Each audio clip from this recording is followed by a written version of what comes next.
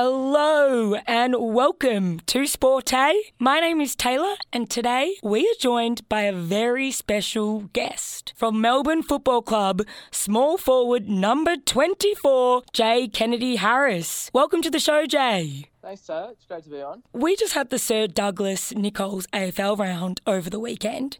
So this round recognises and celebrates Indigenous players and culture. So being from an Indigenous background, what does this round mean for you? Yeah, it's an interesting one because I guess obviously there's a lot of stuff that goes in the media and it's a massive celebration. But it's also a good time to sort of reflect and think about what it actually means as a whole, especially being an Indigenous player.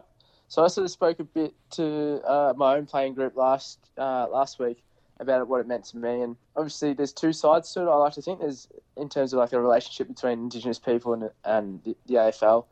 One's the contribution I think we've made, and had some greats of the game like Michael Long and Nicky Winmar and the things that they've done to stand up for Indigenous people. And then also the way we transform the game with players like Aaron Davey and Cyril Rioli. But then there's the big one I always like to reflect on is how much it's given to us. I think I spoke a little bit about in 1967 we were only just allowed to vote and considered citizens of Australia. And we've been playing, football is probably the first place we were accepted in society. And then on we were able to make livelihoods for ourselves, have respect from other people in society. So it really sort of turned the wave for society, and it's somewhere we're really accepted, and it's probably somewhere we'll continue to keep heading towards because it's just such a clear pathway now. But yeah, I really like to look back on that sort of side of things as well as much as celebrating just how good we are at football sometimes. How will this round benefit the Indigenous community? I think it's just an extra spark, a reminder. You like to think that it's always there and people recognise it, but I think it's always nice, to just highlight it. Once a year I think is a perfect amount just to, highlight the contribution, and it's great for us as Indigenous people to reflect on, the contribution we've made, but also how special it is to us. It brings a lot of happiness to a lot of communities and a lot of families. So, yeah, I think it's a great initiative, and it's obviously taken off really well. All 18 clubs wore special Indigenous-themed Guernseys. So during the round, special Guernseys were made for each club. Do you think this made the round more meaningful? Definitely makes a big difference. I think it's just an inclusiveness and everyone being involved. Yeah, I guess the jumpers are also... I think a lot of players actually design the jumpers for their clubs now, so I think that's a great way to sort of bring people in and share a bit of culture with them. And they all have their own stories. I think, in history, a lot of people... They tell stories by writing. Indigenous culture, a lot of our stories are told by painting. So it's a great way to include our own footy clubs in a bit of history and how we told stories. They were absolutely beautiful. Surely you had a personal favourite design. If you could, what Guernsey would you have worn? Oh, I usually love the Melbourne one. And I think most years we usually have the best one. But I guess every other club's coming up with some good ones. And I really enjoyed the Collingwood one. I thought it was really nice to look at. So I think that was Friday night's game. So it was one of the first ones I got to see. I'm a Collingwood supporter. I absolutely loved it. But I think one of my personal favourites, this season, was Hawthorn's. Just because, they included every club on their jumper, and I just feel like it made it very special. And instead of just being in the competition from themselves, it kind of meant more, being like, that we're all 18 clubs, we're sticking together, and we're here together to support the Indigenous community, which I really personally loved. Yeah, that's beautiful. So, recently, there's been a lot of racist trolls and racist comments directed to Indigenous players. So, what does the AFL need to do to stop this from occurring? I think the AFL probably does a really good job now, especially this year. I think a lot of people would have seen the response from the AFL themselves, from football clubs, from other players, both Indigenous and non-Indigenous. I think the support's there, and I think that's all it needs to be there. I think you'd hope that it doesn't exist, but it's really hard to, all it takes is one person. But for the backing of the majority of people around Indigenous people and, the wider society, I think the response from them, and to have a response is really important, has been really good. So, yeah, obviously I'd rather see it just not happen at all, but, you can't account for that. You can only account for what we do, like the people who seem to have a moral compass. And I think at the moment we're leading the charge and doing the right thing. And I think every player has maybe felt a little bit of that, has probably felt a bigger amount of support than they have been downtrodden on by the racist comments. So when you see in the media or hear of other Indigenous players being racially vilified, does this affect you? Yeah, certainly, because then it's just a reminder that the world isn't all sunshine and rainbows, and a lot of the time we're all good friends.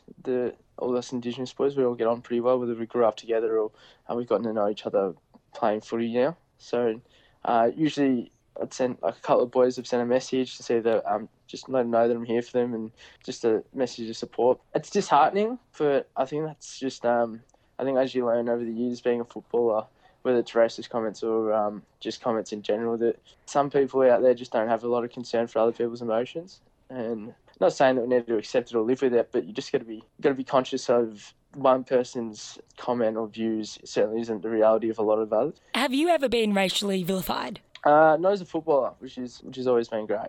It's one thing that's been really good through my time in my career. But yeah, I guess maybe outside of that a couple of times, and it's certainly not a great feeling.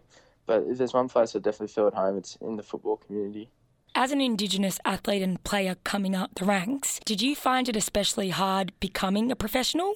Did you feel disadvantaged in any way? I'd be lying if I said that we weren't at some point. I think just coming from our backgrounds, we probably don't have that professionalism drained in us from an early age. But what the talent programs do and talent pathways do now to help create those habits is phenomenal. I think the AFL has Indigenous pathways that start from, I think, as young as under 14s, and you get a real taste of what professionalism looks like. So if you take that on board, and I believe I was one of those who took it on board, I was caught up to speed with anyone else who might have had a head start on me. And then I guess once you get into the system with your talent, there's endless opportunities to keep developing that with the way football clubs are structured. So yeah, maybe there's a disadvantage, but if you've learned to put in the work and whatnot, you can catch up before if you need to catch up before the draft date, you should be there. And if it takes further than that into a football club, then they've got the support and whatnot around you to catch up. Recently, you had a leg injury, so you actually carried off the field. So how is it and what's it like being a professional athlete with an injury and just watching your boys from the sideline? Yeah, it's a pretty tough one. I guess it's funny that my greatest hobby is also my job, and when you get injured, you've lost your job and your favourite hobby. So mentally, it can be quite challenging. And then there's a range of emotions when you're watching the boys play. There's some jealousy at times when they're going well, and you just wish you were out there and part of it because you're familiar with what that feeling is. And then I guess there's the other side of it when things aren't going so well, and you just wish you were out there because you feel like you could help. So it is a bit of a mental battle, but it helps build a lot of resilience. And yeah, I guess if you attack it with the right attitude, it can be for the positive. You can learn to appreciate the game a lot more, and when you come back, you have a certain drive to play well and serve the club again. Do you feel that Melbourne has a great injury recovery process? Do they give you the support you need to recover quickly? Yeah, definitely. I think obviously this year, if you were to look at the injury list itself, it obviously doesn't look great because we've had so many injuries, but the way we treat our injuries and whatnot, I think it's phenomenal. I don't think there'd be another club that has a rehab coach as great as ours. We have Daniel Cross, who played hundreds of games of AFL football and is still an incredible athlete. So we're training with each other, but also someone who's in incredible shape and played a lot of footy. So I feel like most of us come back and seem to play pretty well straight away. But yeah, sometimes, it's a tough game and you can't stop a lot of injuries, but I feel like the guys who come back from injuries come back a lot better. So talking about your injury list, a few weeks ago there was a scandal regarding one of your injured players. So Stephen May, who was like the newest recruit, he was actually photographed one Sunday having a few beers. So he was forced to apologise to the coach and also to you and the whole team. So as an injured player yourself, what are your thoughts about this? Yeah, I guess it's it's probably something that's a bit of a sensitive topic in footy. I think as a person and a friend of Maisie, and knowing how tough rehab can be, I can understand that if you've already got what's happening in football in terms of his injury, and then you add in some things that happened outside of the footy club, it becomes a really big mental toll. And he himself said he made the wrong decision in how to handle that mental toll. and we fully accepted that as a group. And that's, I guess you'd hope that in times of stress and whatnot, you'd make better decisions. But I think we all know that people, whether you're a professional athlete or just a normal person, sometimes you don't make the best decisions when you feel a lot of pressure. But at the end of the day, as a football club, we try not to worry too much about the action, but more about the response. And it's been phenomenal how well he's trained and whatnot. And next week he's back playing VFL footy, and sooner or later be in the AFL team. So, as bad as the action was, the response it's all we could ask for. So, as he's a veteran of the game, how did this look to the young players on the team? Yes, it's probably not a great look. I guess football clubs are a lot about unity, and we like to have, set an example, set it from the highest, set a great example, but we want everyone to be abiding by the same standards. And I guess when any older player or leader steps outside of that, it can fracture that unity that we have.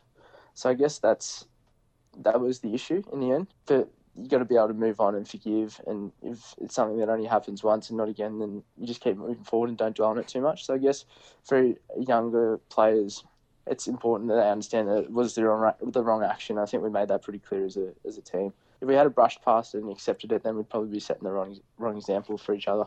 But I don't think we did. So yeah, and the fact he apologised straight away, he obviously knew he'd done the wrong thing. So I think the fact that he apologised and admitted he was in the wrong and said that he's happy to accept the consequences, I think that was a great sense of leadership as well, just accepting the responsibility. Yeah.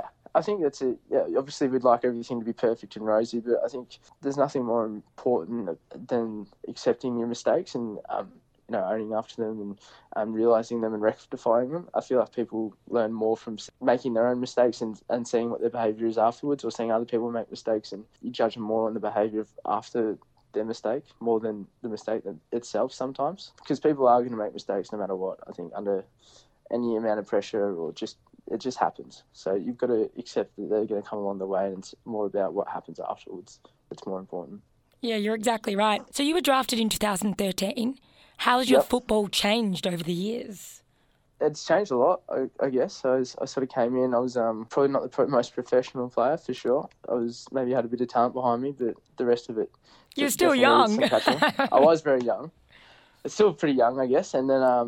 so I started off as a forward and sort of was starting to create my career that way.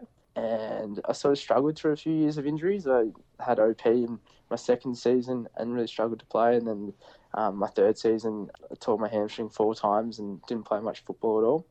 And then the next year, broke my arm and struggled to find a position in the team. And then last year, I sort of got a clean run at it and changed positions to the wing, which I've sort of made a bit of a home of now, and I'm really enjoying that and looking forward to taking my spot back there in the near future.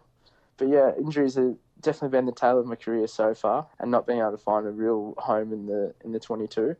But I'm definitely feel like I'm past my injuries now and looking to rectify not being in the best 22 every week. Look, you're doing an incredible job, especially you're representing the Indigenous community. You're representing them so well, and you should be very proud of yourself. But what advice do you give the kids out there trying to make it as a professional football player? Because obviously it's super tough and very competitive. I think you've got to really love it. I think if you really love it, then you'll do all the work that's required, and it almost won't feel like work. It'll just feel like you're just moving closer to your dream.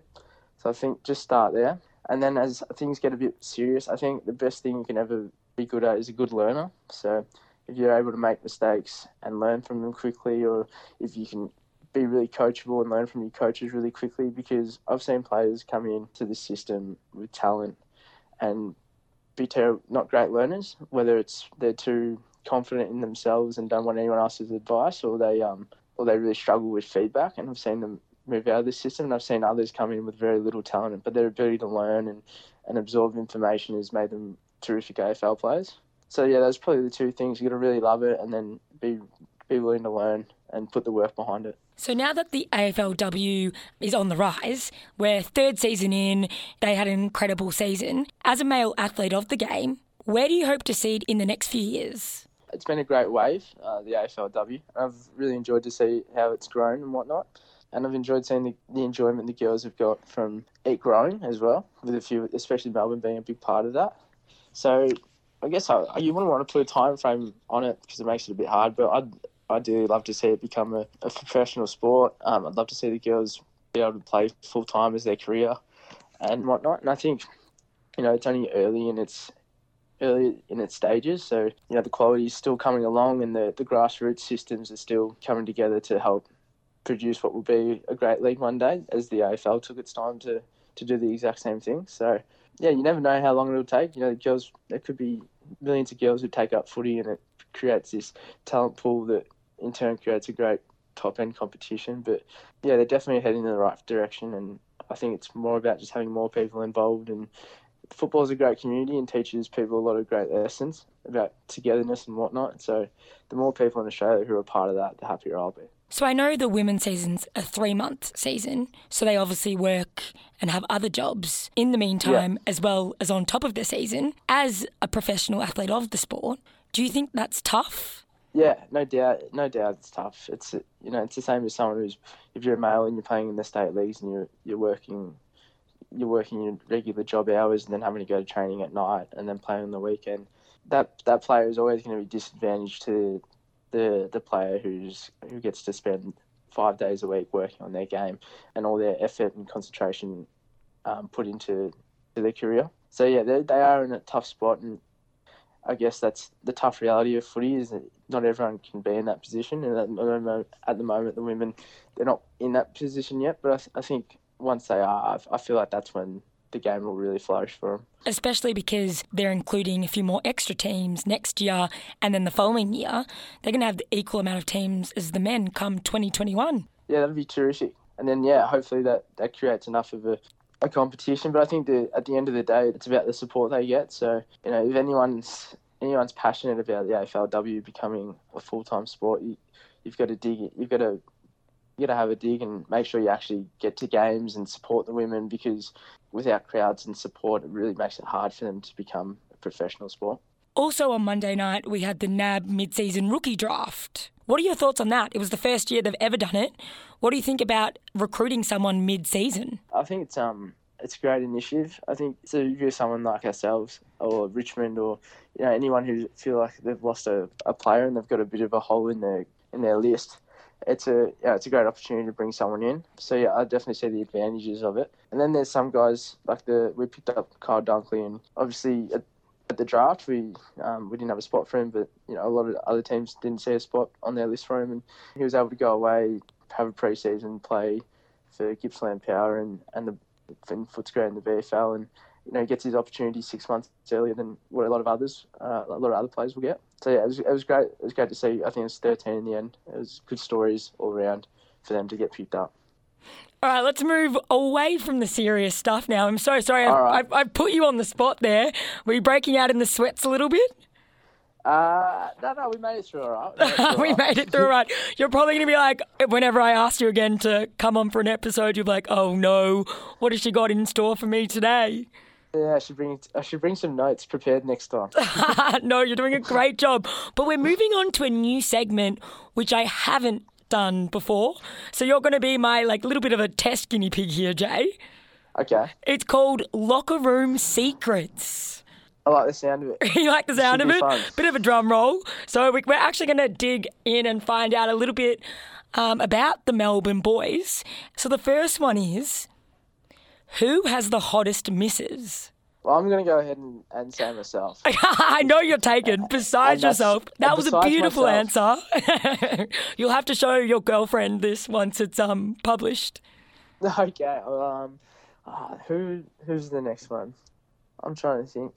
I'll go with Charlotte Viney. I think she's just a ball of fun. She's great to be around. So it's probably the only reason I like eating dinner with Jack Viney is just hanging out with Charlotte. Great answer. So, who looks at themselves in the mirror the most? Maybe Sam Wiedemann. He's and I don't blame him. He's a very good-looking man, and I think he just likes to admire his work every now and then. So, who is the biggest know-it-all on the team? Well, Max Gawn likes to think he knows everything, but and he'll argue his case till the sun goes down. But I'm not sure if he really does. I feel like there's a fair bit of dribble that comes out of his mouth. Dribble and a bit of bullshit, would you say? I'd definitely say that word, 100%. You got to fake it until you make it, Jay. Well, it seems to be working for him.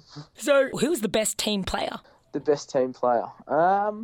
Max Gawn's probably a good one to play with. Neville Jett is also another one that's terrific to play with. But yeah, we've got a few injured at the moment, so otherwise I probably would have gone with Jake Lever. I really enjoy playing with him. Who wouldn't you tell a secret to, and who is the biggest loudmouth? Well, my own housemate, Christian Petrarca. Oh, no! So my life is an open book because, if anyone wants to know anything about me, Christian would have already told them without asking. It's public knowledge. It is public knowledge. Wow, that's so funny. Especially because you live with him. You can't hide anything. I used to be a fairly private person, but I've been forced out of that. Yeah, you've been forced out of your shell. Who scrubs up the best on a night out? Jake Melksham puts a lot of work into his wardrobe, so you'd hope so. Or Oscar Baker, the new two-gamer at the football club. He's been putting a fair bit of work in his wardrobe. He's been the most improved. The most improved? Is he dressed by anyone in particular, or is it just it's him? Well, it used to be dressed in the dark, so now I think he's actually put the lights on and had a look at what other people wear, and it's starting to put some pieces together that actually match. It looks good. That's great. Who sucks up to the coach the most? Who's the coach's little pet? This is a tough one. It is a tough one. I'm probably still going to go with Christian Petrarca again. Tell us why. I think they've got a real bromance, Simon Goodwin and Christian Petrarca. I think Christian loves talking to Goody. I think Goody maybe gets a little bit tired of him. He can be very, very high energy. But yeah, he's got a lot of love for him, that's for sure. Who is always late? I feel like I'm not really offering many, like a variety of answers, but Christian Petrarca. No, we love him again. Yeah.